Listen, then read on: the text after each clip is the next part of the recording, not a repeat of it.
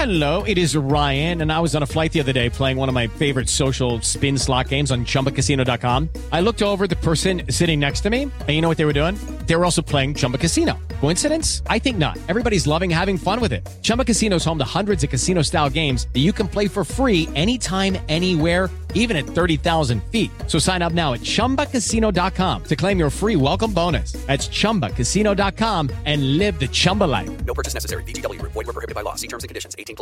Hey guys, it is Ryan. I'm not sure if you know this about me, but I'm a bit of a fun fanatic when I can. I like to work, but I like fun too. It's a thing. And now the truth is out there. I can tell you about my favorite place to have fun. Chumba Casino. They have hundreds of social casino style games to choose from with new games released each week. You can play for free anytime, anywhere. And each day brings a new chance to collect daily bonuses. So join me in the fun. Sign up now at ChumbaCasino.com. No purchase necessary. VGW. Void where prohibited by law. See terms and conditions. 18+. Okay, round two. Name something that's not boring. A laundry? Ooh, a book club. Computer solitaire, huh? Sorry, we were looking for Chumba Casino. That's right. ChumbaCasino.com has over 100 casino-style games. Join today and play for free for your chance to redeem some serious prizes. ChumbaCasino.com. No purchase necessary. Void where prohibited by law. 18+. Terms and conditions apply. See website for details.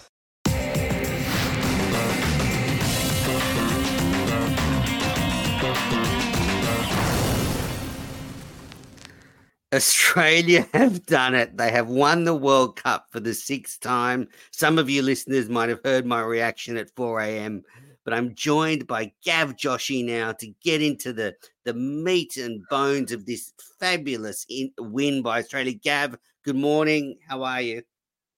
Good morning, Menace. You surely need a cup of coffee or a cup of tea this morning. What an eventful night. I mean, seriously, like at what point, you know, we were communicating during the match, was 240 enough for India? Is the pitch going up? Why didn't Smithy review? All these things. But, oh, my God, Travis Head, I'm sure we're going to talk about it. But 6 wins. Now, in our lifetime, I reckon, Menace, and hopefully we both go on to have long lives, but I don't think any other country catches up. I mean, some team will have to win 3 consecutive World Cups and Australia not to win them. So until we're pretty much, you know, dead and buried. Yeah, I think we can just tell the whole world you're never going to have enough World Cups as us. What do you reckon? I like it. It's a little bit of a depressing thing thinking about the end of the road for us already. But you're right. I mean, it's incredible to win 6 titles and the next nearest is with 2 titles. So there's a huge gap. Let's start off. I'm just going to put you on the spot. Out of the 6, is this the best one? Absolutely, it is. I was thinking better about than this, Alan Border's 87. Well, that's the one that I think is closest to this one. And, you know, I wasn't following it as closely as I've been following this one. So it's hard for me to judge, but I think it pips 2015 because we were the raging hot favourites at home. It pits 2007 and 2003. The strength of the opponents weren't as great as the challenge we faced playing India at home. 99 was a fantastic victory. And it was a great victory, but, you know, Pakistan didn't turn up to the final. And 87, well, that is one that does rival this. But I think when you look at this one in isolation, just everything was set up for India to win, and Australia got the job done. What do you think? Oh, absolutely. Yeah, I reckon it's on par. Like I said, I don't remember 87. But from all the stories I've heard, a lot of people, I mean, sadly, Dean Jones is no longer with us, but I called Dino saying that, look, that was incredible. That was, Bob Simpson pushing us to the limit. That was Alan Border at its best. Nobody gave us a, effing chance. And we did it. And we did it in India, and that was there was no 5-star hotels and et cetera, et cetera. And we beat the old enemy. And so that was incredible. So, I mean, I wish Dino was alive today, and because he would probably gave us a best comparison of which one was a superior victory. But in our eyes, let's exclude 1987 because we probably didn't witness it to an extent that we witnessed the last 5, 6, 7. It is and I totally agree with you. I mean, the 4. I think Australia, yes, they probably were the top 3 in this World Cup, but England and India were way ahead of them. Playing in India, everything had to go well. It did. The start wasn't that great, but hey, I mean, full credit. Pat Cummins, what were you going to do if Australia won the World Cup? Now, didn't we have a bet? I can't remember what the bet was, but I seem to remember my support for Cummins and McDonald has never wavered. I mean, some people sort of drift in and out. My support for them has been unwavering throughout the campaign. And, you sort of try and put it up the magnitude of the win on top of the year they've had, you think that 2 years ago they won the T20 World Cup. This year they won the 50 over World Cup. This group of players, are putting together such an impressive CV. And people say, you look at those teams from 2003 and 2007. Well, there's 5 or 6 of this team that have won 2 World Cups now. So it's superstars. Absolutely, I totally agree. I like how it's. When we talked about Australia, we rarely talk in the same breath. Mention Travis Head in the same breath as a Marnus or a Mitchell Starc or a Cummins or even a Zampa for that matter, and he was pivotal today. He was pivotal in the semi-final. He was pivotal in the World Test Championship. Similarly, last Australian success was the T20 World Cup in Dubai, where I thought, Adam Zampa was probably the player of the tournament. Mitch Marsh had an outstanding tournament. These are the guys in the last 18 months. I think we'll learn to cherish more, in the next sort of into the future, because we've always thought, yes. And I think that's wonderful for Australian cricket, because if you told me that, Marnus didn't get runs in the WTC, David Warner didn't get runs or Smithy didn't get runs in the World Cup final, can Australia win? Most people would say no. But here it is, Travis Head, the likes of him, and Scott Boland going back and, the summer he's had sort of thing. This is great. I think Australian cricket, I think it's they say that the next tier should raise their game and can't just depend on the Marnuses and the Smiths and the Starks and the Lions. And here it is. These guys have elevated their game, and that's why I think Australia's been successful. And that's why this compares to, or is perhaps greater than, 1987 World Cup win, because it's that next tier of players that have brought success to Australia this time around. And I guess, it's interesting stepping back that this group of players, the legacy they will leave is more in white ball cricket. Great test players that they are, fantastic test players. I'm not taking away from them, but they haven't had that signature test series win. They haven't won the Ashes and won a series in England. They haven't beaten India in test cricket. But what they have done is they've brought home 3 World Cups, the 2015 World Cup, the 2021 T20 World Cup, and now this 50 over World Cup. And, they were the underdogs, Gav. And I think that really suited them going into this final. The fact that India were unbackable favourites really helped Australia. Absolutely. I mean, you just look, I'm sure most of Australians, listening to Mark Taylor, I had the radio on, listening to a couple of radio stations, and former players were absolutely stunned by Pat Cummins' decision to, bowl first. How could you bowl first in India? I mean, this pitch is going to be slow. It's going to turn. What's it going to do? But what a mastermind by Cummins. And the execution, Manners, is as good as, and you've got to back it up, don't you? You got to back it up. If you're going to take that gamble and bowl first, you have to back it up, and you're going to have to chase, which as we said in the preview, chasing 240 in the finals like chasing 260, 270. So it's one thing to take the gamble, but then to back it up. I believe the coaching staff went to the ground the night before. Yes. And they saw the dew, and that's why one of the major reasons they decided to bowl first. And from what I've heard is they also wanted to negate India's spinners. I mean, even if the dew didn't come, right. I mean, I guess, bowling under lights, sometimes, it was when it's hot and dry, and that's when, the pitch can turn a little bit more, it becomes more abrasive, reverse swing comes into it. Yes, but to execute it, I mean, like Pat Cummins, that's the best I've seen him bowl in white ball cricket. He just bowled his cutters, and you just stuck and back he backed himself. And I like to go to that example against David Miller, even in the semi-finals, where, yes, he's bowling to the long boundary. Miller knew what he was going to do. He's going to bowl short cutters into the pitch. He's going to have mid-wicket, square leg, and a deep long on in place, and says, keep hitting it. And David Miller hit a 6, but then he perished. And who knows if Miller lasts that long, they go on to, score 20 runs, which might have been the difference. But that's Pat Cummins. He backed himself. His motto during the World Cup has been back yourself. Travis Head, I mean, look. Just on Pat Cummins, I just want to jump in there. You talk about that tactic. Yeah. Dan Cherney was reporting from News Corp that the day before the game, you could see the groundskeeper testing the bounce on the pitch with a tennis ball, and they were then getting a roller at one end to make it flatter, to take a bit of bounce out, to nullify the Australian fast bowlers. Now, look, I don't know whether that's true or not. I'll get Indian fans telling me it's not true, but Dan Cherney's reporting it, so it probably happened. And then the Aussie bowlers adapted, slower ball bounces.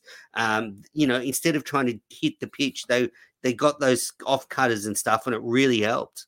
Yeah, I read some stats somewhere that I think, some nearly 41% of Pat Cummins's deliveries was slow cutters into the pitch.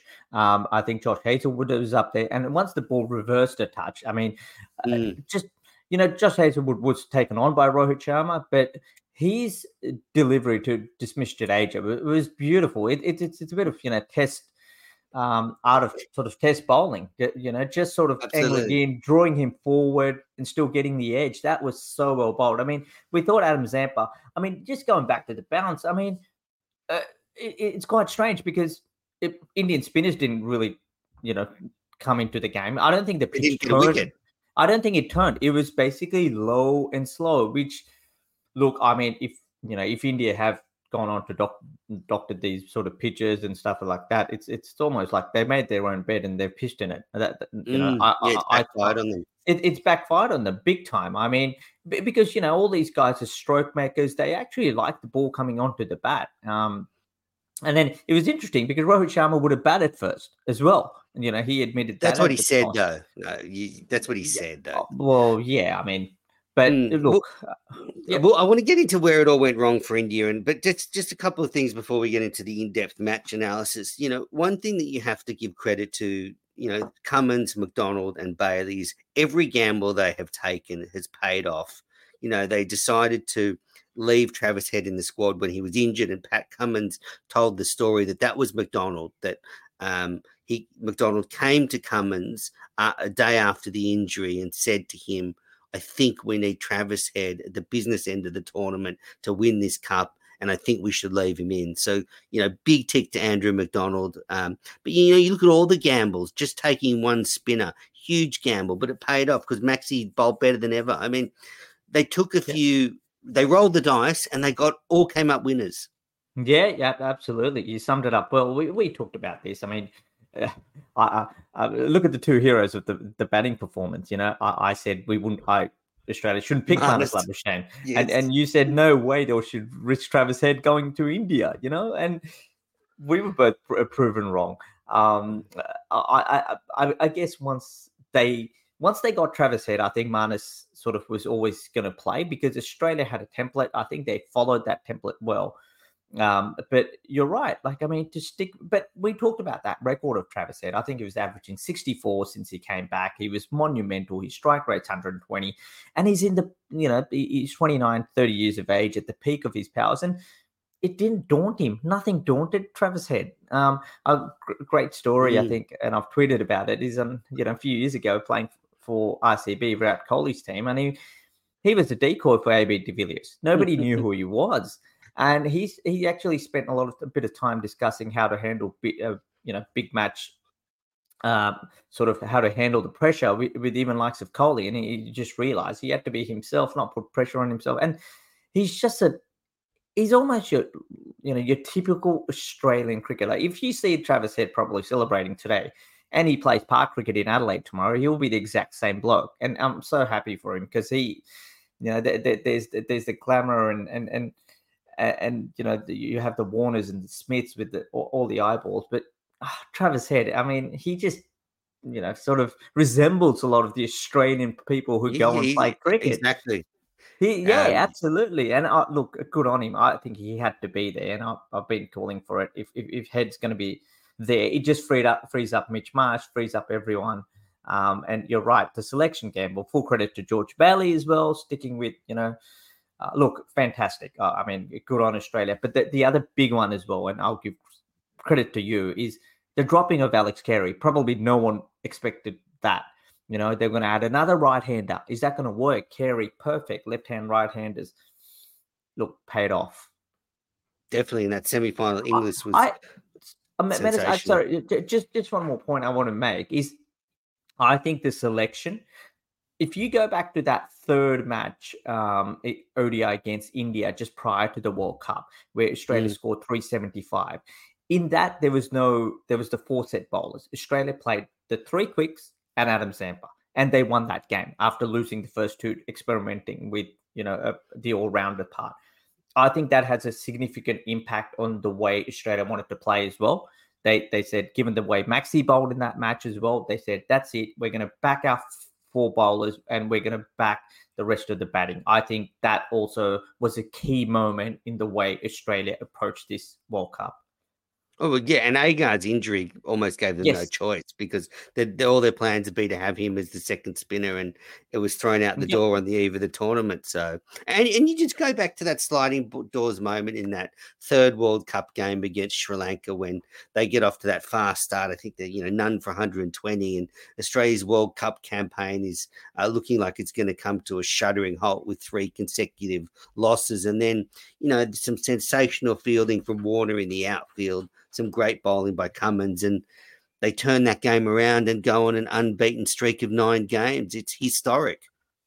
Absolutely. I mean, it's still hard to digest. I mean, Australia won the World Cup. Can we believe it? Here we were doing a preview a couple of months ago going, and you even said that they might not even make the semis if things don't go well. But hey, here are the world champions, Australia.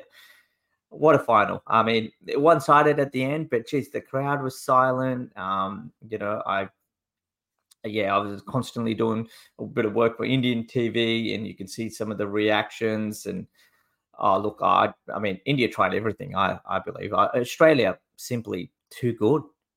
They were too good. I want to get into the match details, and we've got to take a break. But before we get into the match details and take a break, tell me, I mean, how bad will it be in India mourning this loss? I mean, you could see it in the stadium. You could hear a pin drop. I mean, the atmosphere was sucked out of the ground. I mean, at the end when they had the drone show, I don't know if you saw it, but there was a drone show to celebrate the end of the World Cup, and it had the Indian flag almost predicting that India would win. It had champions in blue almost predicting India would win, but they haven't. I mean, all of India will be stunned right now.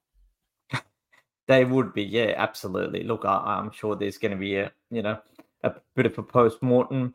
I mean, look, Rohit Sharma looked a little bit dejected quite early on. I mean, I guess we saw, the difference between the Kohli and the Rohit Sharma captaincy. There's no way Kohli would have, I won't say caved in, but Kohli would have still puffed his chest out. He would have been a lot more emotional, while Rohit was more calm. He probably knew the game was gone. Did you see Kohli try and get under Marnus's skin when he came out to bat? Marnus came out and Kohli started to give him the death stare and chirped him a bit. Yeah, knowing that they needed to get him out. Obviously. Yeah, well, one other person that gave him a few words was actually Shreyas Iyer, which is quite rare as well. So, but didn't work. No, it didn't work. Good on Marnus. I mean, he played such a simple game, didn't he? He knew. He just had to bat 100 balls, get 15 runs. Australia, with the way Hebbert was going, are going to win. Marnus didn't take one risk. Fantastic. And that's game awareness for Marnus. Sensational. Even Travis Head, for that matter. This is why potentially he could be, he will be an Australian captain somewhere, close in the next couple of years. I don't know when, but yeah, I agree. He's penciled in for that. But Marnus's story almost epitomizes this World Cup for Australia. I mean, he wasn't even in the original 20 that was announced. Then he got a reprieve and got on that plane to South Africa. And then from just there, he made every post a winner. He scored runs. He fielded so well. He took chances with runouts. I mean, he could have been dropped at any time during the World Cup, but every time they looked like dropping him, a player would get ruled out, and he kept playing. And now Marnus has played, I think, 19 one-day internationals in a row for Australia, and he was in tears on the ground afterwards when he realised how lucky he was. I mean, it just epitomises this World Cup journey. It does, and Paddy Cummins pretty much summed that up, didn't he? He said we had to be brave, we had to take our chances, we had to, and sometimes when you feel like if you play just sort of your typical cricket, it might not be good enough to win. You need to think outside the box or try something different. And Australia did.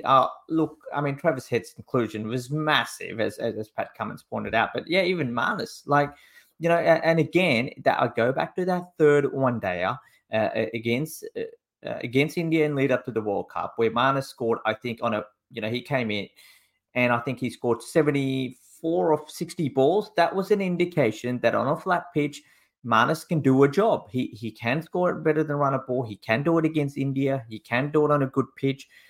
And that, again, so I think, it was a constant to me. It felt like Australia went to India and there was still plenty of questions. I think as they played, they found solutions. And now I think, that's what makes this team even so, this achievement so much superior than any other World Cups where there was a fixed plan. Here, Australia wanted to play that way, but they probably didn't know how they were going to play that way. And, full credit to Andrew McDonald, Daniel Vettori, George Bailey, the selector. You can go on, but look. But also the players. I mean, I think that, I've said it many times, this is a player-led environment. They run the show, and therefore you have to give them credit. They got the job done. They probably, at times in that game against Sri Lanka thought, bloody hell, our World Cup could end here. We've got to pull our finger out. And boy, did they ever. But look, well, we'll be back in a moment to fully wrap up this match. But this episode is brought to you by NordVPN. And you can get a great deal on this VPN service if you head to nordvpn.com/cricket unfiltered. And with the rise of cybercrime, it's never been a more important time than right now than to have a VPN, because you can protect all your private browsing data and give yourself some peace of mind when you're surfing the internet. And you get a great deal if you head to nordvpn.com/cricket unfiltered.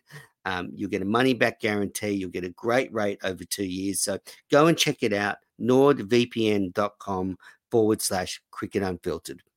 Okay, we'll be back with more in a moment.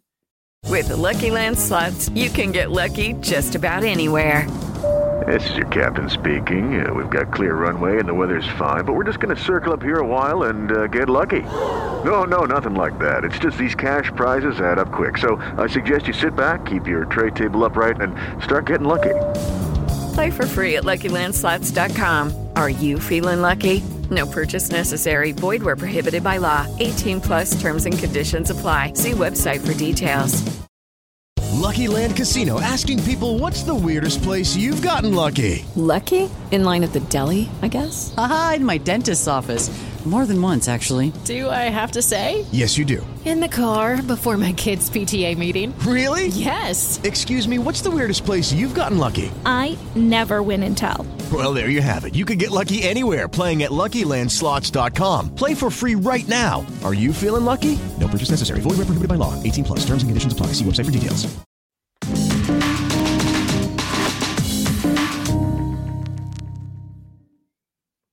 You're listening to the Cricket Unfiltered podcast. It's the day after Australia have won their 6th World Cup title. I'm with Gav. We're happy, but we're sleep deprived. We've sort of reacted emotionally to the bigger picture, but let's get into the minutiae of the game. We talked about Pat Cummins bravely deciding to bowl first. And, Rohit Sharma did what he's done so often. He came out of the gates and India dashed to 30 without loss in the fifth over, and then Gill is the first to go, hits one to Zampa at mid-on, out for 4, and Australia get the breakthrough. And, huge wicket. Gill's been in, and you picked it beforehand, he's been unstoppable form, but, that was kind of a loose shot.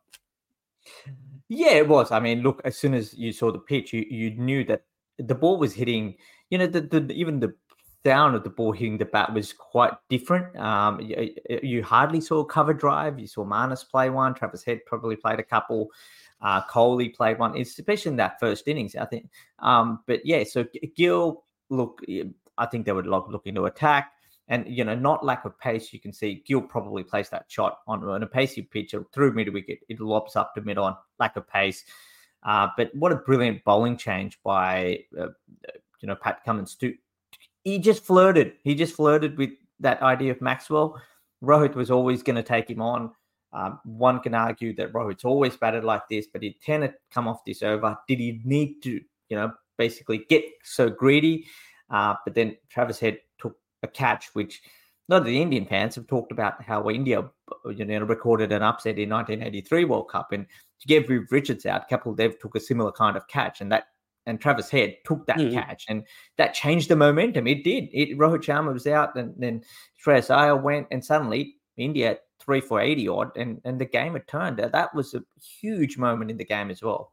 Oh, that catch from Travis Head, arguably as important as his innings, because at that stage India 1 for 76 in the 10th over. Sharma is motoring at 47 off 31. You think they're on track here to get a big first innings target. Cummins is going to have egg on his face for sending them in.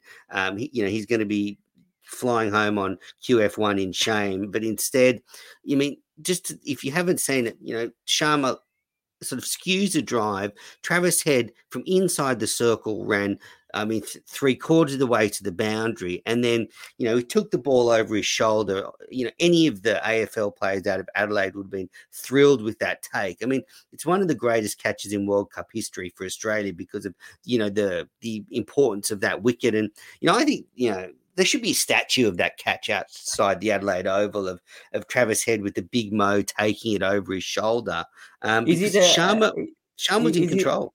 Is he the greatest? We'll talk this about at the end of the podcast, but is he the greatest cricketer to come out of South Australia in the last 30 years? Well, it's a big call, but I think so. Darren Lehmann, but then, Travis Head, World Test Championships. He's done a fair bit. I think it's a good call. Darren Lehmann, probably close, but that was just incredible. So you're right. So Sharma goes, and that catch, that really was the beginning of the shift in momentum because it stunned the crowd. I was dancing around my living room because, those catches win matches. And, we saw throughout this team, throughout this tournament, the big moments, the Aussies fielded really well. And not just that, though, in that first 10 overs, I reckon they saved 20 runs in the circle just with good fielding. Warner patrolling the boundary, Cummins saved a few. They were like prowling like lions. Oh, absolutely. Australia just flicked this switch on, like they said, India was probably the best team in the World Cup, but Australia was a better team in the final and in the semi-final as well, but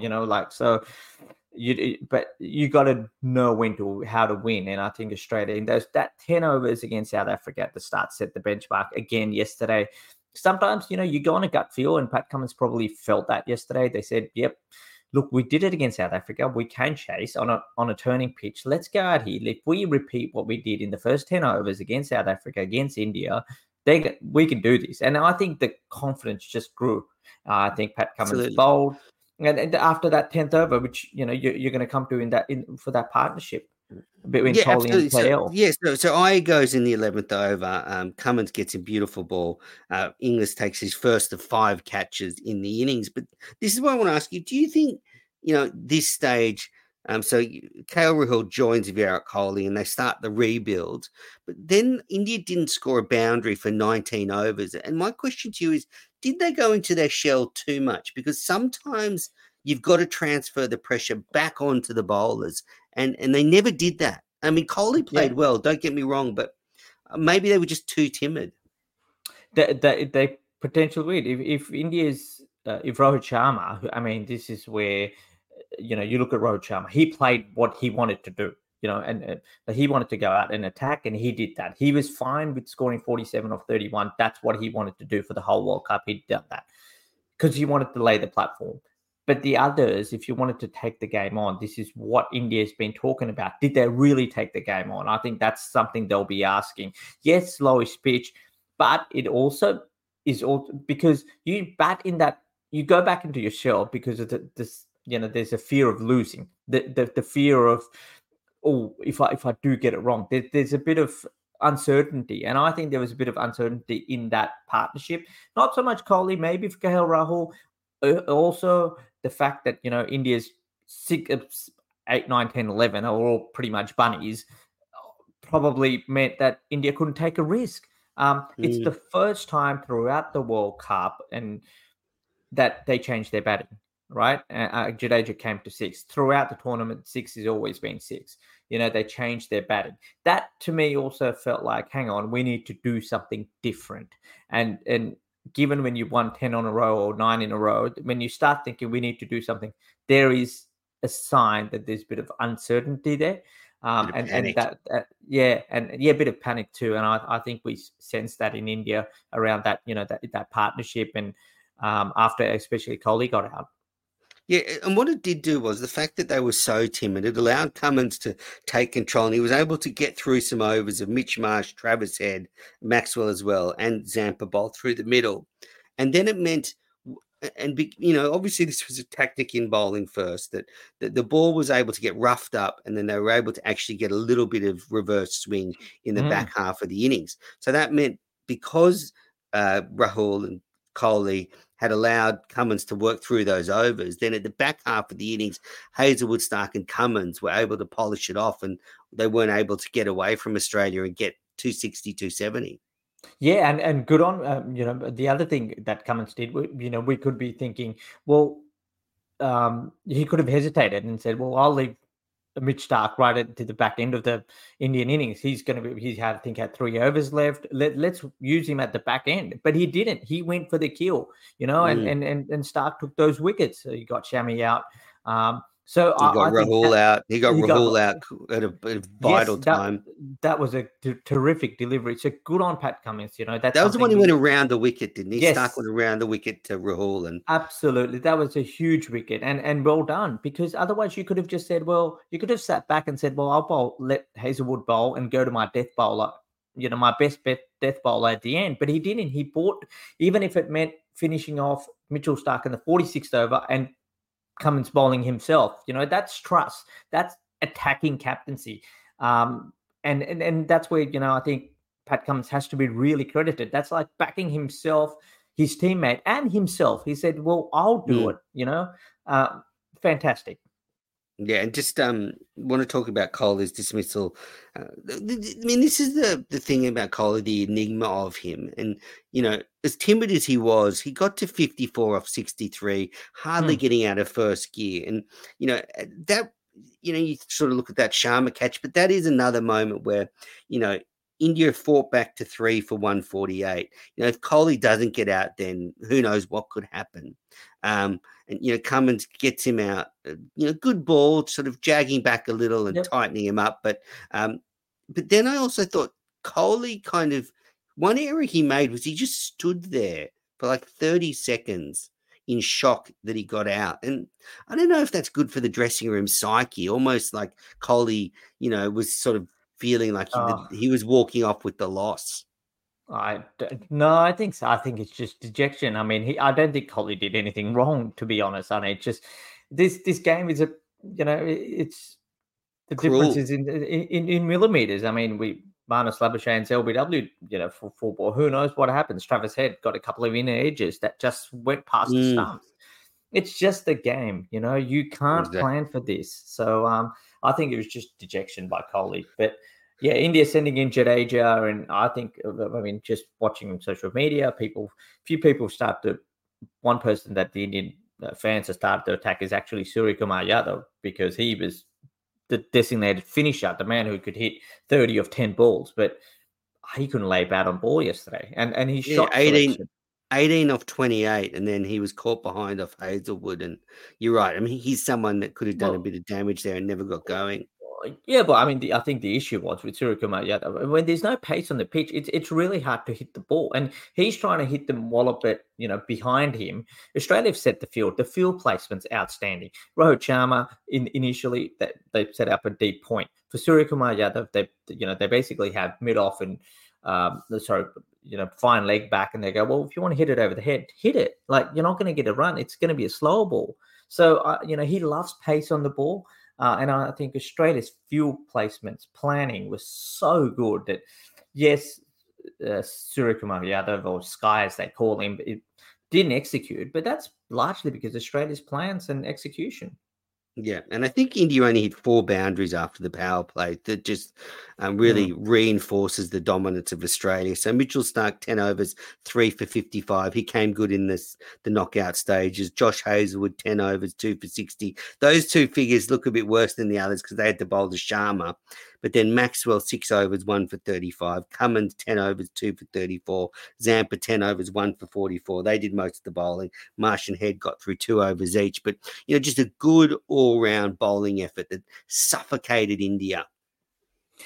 Absolutely. It was, 240. It's as good as Australia could have gone. I think they would, they would have taken that. They would have taken that every day of the week. But I was still very nervous at the dinner break because, I sort of likened it to, say, the 4th innings of a test chase, that if Australia had to chase 240 on the 4th day of a pitch in India, I'd be a bit nervous. But obviously white ball cricket is different. And I think the first ball of Australia's batting innings kind of sums up where India was in this match. Bumrah comes in, bowls a Jaffa to Warner. He edges it to first slip. I mean, I'm telling you, Kohli just, I don't know what he was thinking about, but he wasn't thinking about taking a catch. And first or second slip didn't go for it. It whizzed down to the boundary. It looked like it was a catch for Kohli. And that just, to me, sums up India's night. They just couldn't handle the pressure. Yeah, 15 off that over. I mean, there you go. That's it.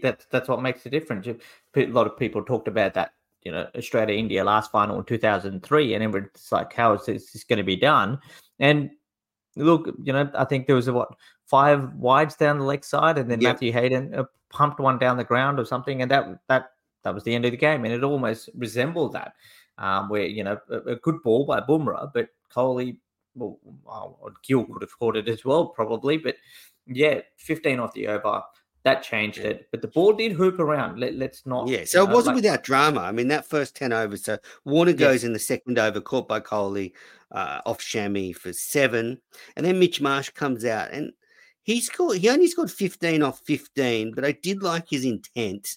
But then he did sort of bottom edge one off Bumrah to Rahul, and that made it 2 for 41. But just in the 5th over, and actually, if you're chasing 240, if you can just knock off 40 or 50 quickly and get it under 200, psychologically, that does a lot. But he went early for 15, big smile on his face as he went off. And this is when I started to get nervous because we lose 2 wickets. I'm thinking, Australia's middle order is going to have to face Yadav and Jadeja. Smith comes out, plays a beautiful straight drive, and I'm thinking, set up for Smith. This is an innings for him. Just he can go at his normal pace. He can anchor the chase. Bumrah comes in, gets one to nip back in, hits him on the pads. It's given out LBW. And this is what I don't get. Smith refers everything. There was sometimes he was referring them in the Ashes and they were crashing into middle stump. He goes up to Travis Head. Travis Head says, no, that's out.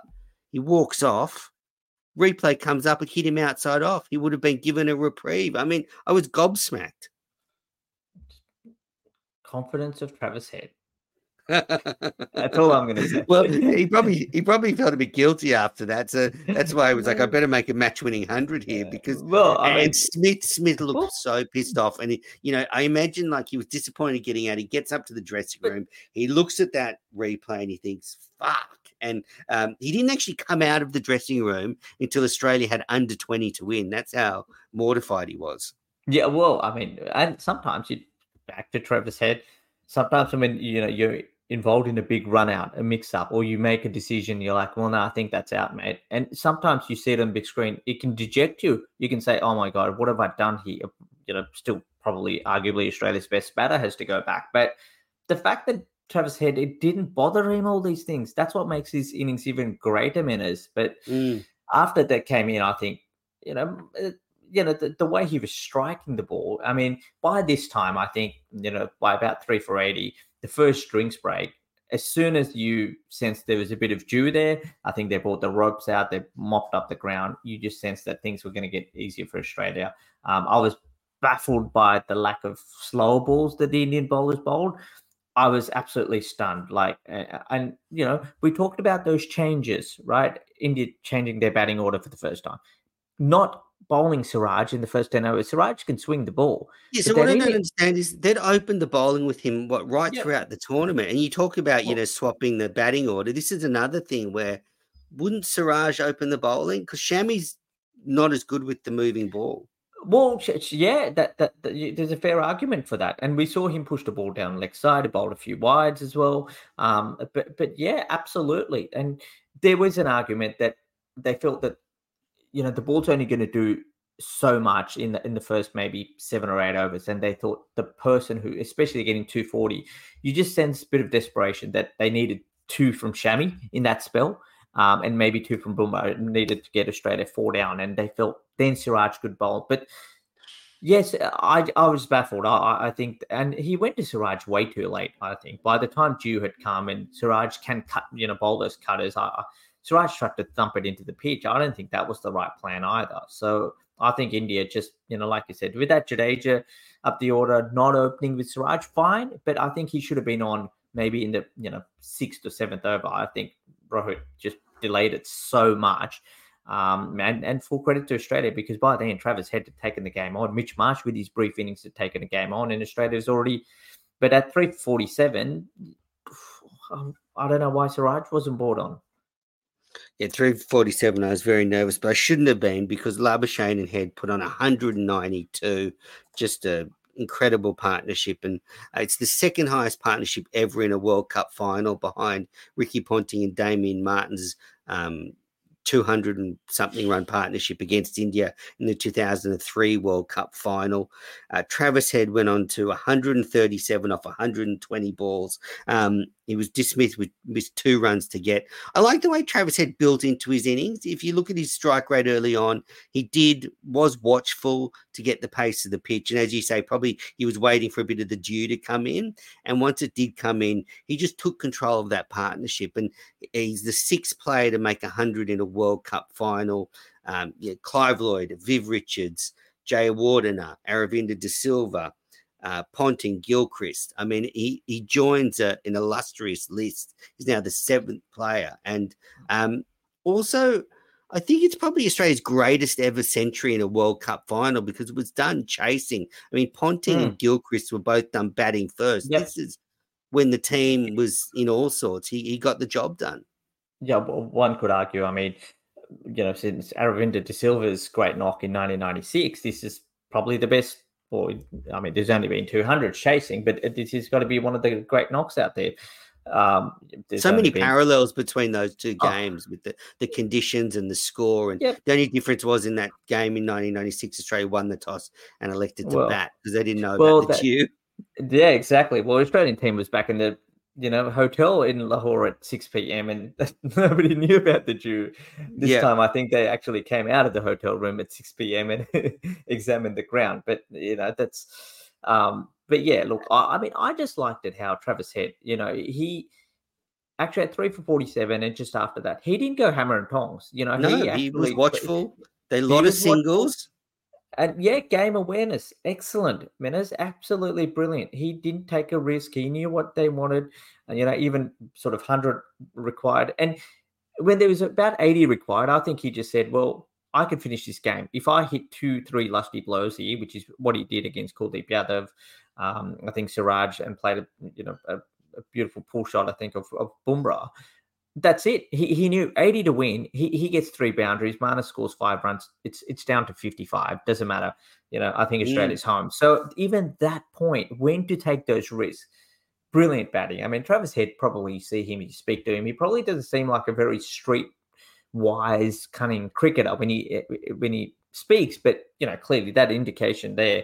And when we did the Shield match I remember the South Australian dressing room, and it just talking to Travis Head, you just knew how much he knew about the game and how much he thinks about the game. But some people almost don't want to express that. Marnus would, but Travis Head is probably the polar opposite. He knows what's going on, but probably doesn't want to express it. Yeah, I mean, Head's an interesting story because he was given the South Australian captaincy at far too young an age, and it sort of stunted his development a bit, but it has probably made him a deep thinker of the game. And I do want to pay tribute now to Marnus's innings, because 58 not out of 110 balls. What it allowed Travis Head to do was play with some freedom. And as you say, Head identified some six and boundary options, and he knew that Marnus was up the other end, looking stable, and it just freed him up a bit. And Marnus, the solidity he brought to the innings really helped Head play that game. And again, the selectors a masterstroke, putting Smith and Labuschagne in there, in these conditions. Really just allowed Head to go big.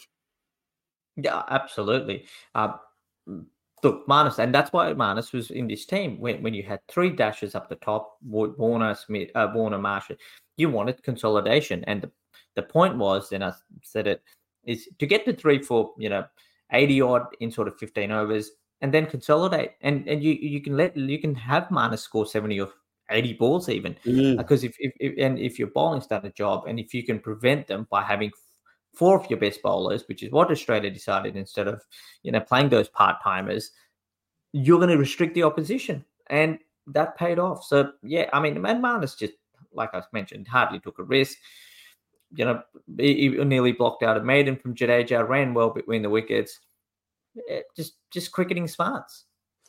Indeed, and Jadeja, 10 overs, none for 43. He didn't take the 8 wickets that I predicted, and Yadav, 10 overs, none for 56. You just couldn't have predicted that India's spinners would get no wickets against Australia in the final. And it was, so in the wash-up, Travis Head was player of the match, so player of the match in the semi-final and the final. That's quite an achievement. Virat Kohli was the player of the series because of his 765 runs, the most ever by a player in a World Cup. And boy, when he went up and collected his medal for that prize, he did not look a happy camper. The Indian Prime Minister Narendra Modi came down to present the World Cup to the Australian team, and because India had lost, most of the crowd had gone, so he didn't get the reception I think he'd hoped for.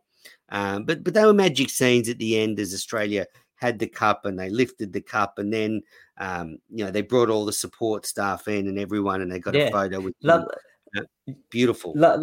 Lovely touch by Pat Cummins. I think some of the logistics people around the team, some of the the local Indian officials. So Pat Cummins was able to hand over the World Cup to them. Who and then took a photo of them. Fantastic. These are wonderful scenes, and just shows humility. And like Pat Cummins, he genuinely is the golden boy now of Australian cricket officially. Menas, I know you're still a little bit unhappy, but I'm very happy now. I think, but there is one thing, and if we've wrapped up the match, Menas, I can't let it go already. Go, good. Give it to me. Right now? You ready for it? To me. Okay. Yep, well, I've got it. Seriously, QF1, QF2, whatever it is, get the Australian team home. Seriously. Like, people like Steve Smith, David Warner, whoever else is picked in that team to play that T20 series, which starts in 3 days, no. Send somebody else over there. I'm sorry. These heroes need to be back here in Australia. It's Monday morning. Get next Monday, lunchtime in Sydney, lunchtime in Melbourne. Get these guys paraded around. I don't want Steve Smith and David Warner to be playing in a T20 series, which is absolutely pointless. Man, I agree. And I can't let that go. That decision has to be changed right now. George Bailey, pick anyone. We'll go play for Australia in that T20 series right now. Get these guys home and show off in front of the spectators. They're national heroes. They don't want to be in India over there. Already 50,000 people had left by Australia won the World Cup. We've got fans here who will be lining up, kids who are lining up, schools are nearly over, nearly holiday season. Get them out on the streets and give them ticker tape parades. in 3 or 4 series, wherever. Do it now. I can't let that go. There you go, Menace. Well, I love it. And you're not the only one to say that. Michael Vaughan, I listened to him on the BBC, and he said a couple of things. He thinks this is the greatest ever win in a World Cup by a team. By any team. He thinks the fact that Australia have gone to India and beaten them in their home soil is the greatest ever win in history. And he said exactly what you said. He said they should have a ticker tape parade in Sydney. They should be feted. They should be toured around the country. He said exactly the same thing you said. And I agree with you. Matt Wade is due to captain that T20 side. Just send over the Aussie A boys and give them the experience there, because this whole 15-player squad should be sort of toured around the country. Such is the nature of this win.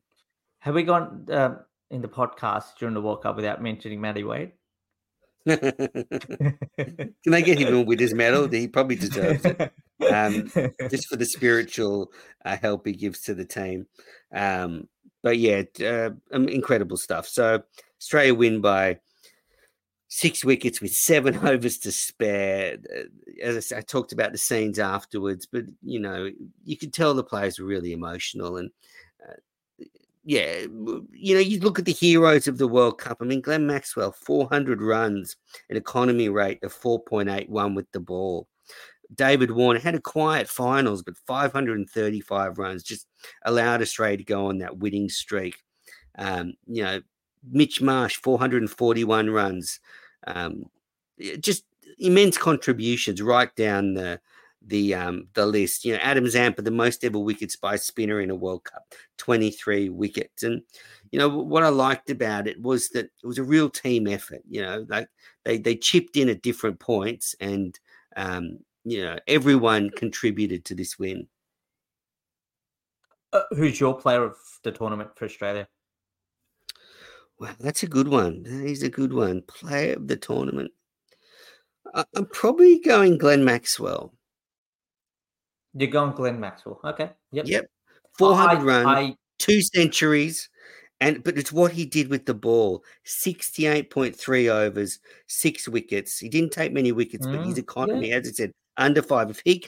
If he doesn't bowl well, then all of a sudden not having a second spinner is exposed. All of a sudden, you got to think about dropping Stark, Hazelwood or Cummins if Maxwell doesn't perform.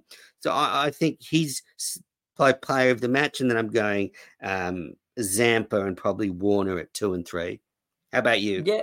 Yeah, but it's a good shout. I think so. I mean, Glenn Maxwell's bowling performance is probably something that, down the track, nobody's probably going to, remember. Everyone's going to remember that 200, of course. But I think you're right. I mean, it changes the combination because Maxi bowled so well. I think, yep. Look, Travis Head's only played half the tournament, but his impact was huge.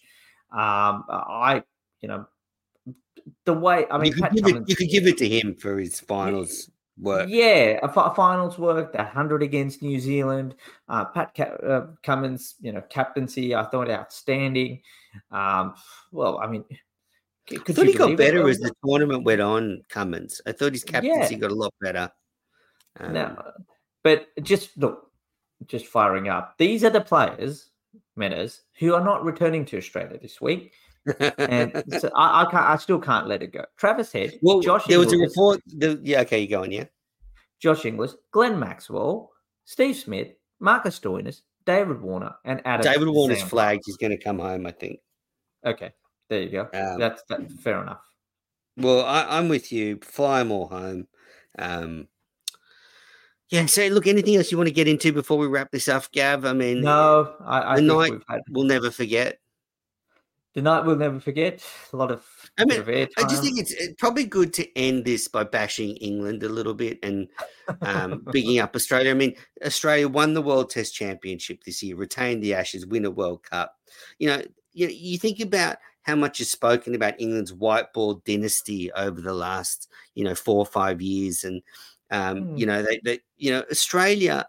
They win the 2015 World Cup. They win the 2021 T20 World Cup, and we win the 2023 50 over World Cup. Now, I know England won a couple of cups there, but we are the undisputed kings of white ball cricket now, and India, England's legacy has been overshadowed by Australia yet again. Yep, and while you're taking a dig at England, I mean, I'll go for the other. I mean, we're the big three, so I'll take a gig at India. 2011, the 13 Champions Trophy they won. It's been 10 long years without an ICC trophy, and it's I think it's India's sort of golden generation as well. You look at all these guys, Kohli and Rohit Sharma, Jadeja, Mohammad Shami, Ashwin, who played, all these guys in that age bracket of, sort of similar like the Australian players. And they're not able to win an ICC trophy. I mean, India's greatest achievement in 10 years, and I'll give my book a bit of a rap now, and I think it still lives a bit of more of a legacy. If India won the World Cup, maybe that series down under would have been forgotten, but that's still India's greatest legacy, I think, over the last 10 years. So I think that the book sales will still continue to rise. What's the book called again? The Miracle Makers. The Miracle Makers, about India winning here 3 seasons ago. Look, what a night! Fantastic for Australia. Six victories, and I can't believe it. Like you mentioned, Michael Vaughan said it, but yeah, this is right up there, one of the best wins. I mean, I'm just trying to think about even in our lifetime, and probably when we started watching. Yeah, Sri Lanka's was pretty special in '96. There've been some big wins, but from what I've seen, this is right up there. I mean, going to India and winning, and I just think about the reaction. Like, Cummins has got a lot of criticism from media pundits that call him too woke or whatever, and this shoves it right up them. This will shut everybody up because Cummins now is a World Cup winning captain. He joins Clark. He joins Ponting. He joins Steve Waugh. He joins Alan Border in that illustrious group. And, he led by example. He's an inspirational leader. Maybe he's not tactically a genius, but he inspired them and he kept calm when Australia was down. All I can say, Menas, is one thing. Australia T20 World Cup champions, from 18 months ago. Yes, England did spoil the party here, but 50 over champions. We've seen it numerous times in maybe the IPL. White ball cricket, they reckon it's a game of youngsters, but no, old is still gold. That's it. The experience paid off in the end. Well, Gav, thanks for joining me for this wrap up. We'll leave it there. I need to get some sleep. I've maybe got half an hour's sleep since the game ended. I mean, I played it. I got to say, I played it beautifully. Managed to get in a big afternoon nap on Sunday to prepare for the final. Loaded up in the coffee and just astounding stuff. Just could never have dreamed that we just do it so convincingly in the end. I mean, at 3 for 47, I was thinking, oh my God, I'm in for a heart stopper of a night. So thank you, Marnus and Travis Head, because, we could just enjoy it. We could just enjoy the glory of Australian cricket, that 6 World Cups, 1 T20 World Cup. We've held the Ashes for a long time. I mean, and I think McDonald's coaching has got better. Like, I think the experience of the T20 World Cup last year where they stumbled has definitely helped him prepare for this tournament. So congratulations to all round. I'm going to eat my humble pie because I wrote them off, but I'm so glad to be wrong. Although I did tip them to win the final in our podcast. You did. So, yep. Well done to you, Menas. It's been great. It's great been doing all the, World Cup shows. We've had them going for about 10 weeks now, but we can focus on that T20 series against India. Maybe India can get their revenge then. Yes, we'll be back tomorrow with a 3-hour preview of that T20 series. All right, but no, we will be back later in the week. I think there'll be plenty of reflections to go on from this World Cup, and I'd love to jump on with you and maybe Jono, who was on a couple of the shows, and just look at the World Cup as a whole and what we've learned about it and stuff. But anyway, listeners, if you're an Australian listener, go and enjoy this win. It's a moment to savor. If you're an Indian listener, I feel really sorry for you, but you're a great team. And if you're an England listener, suck it.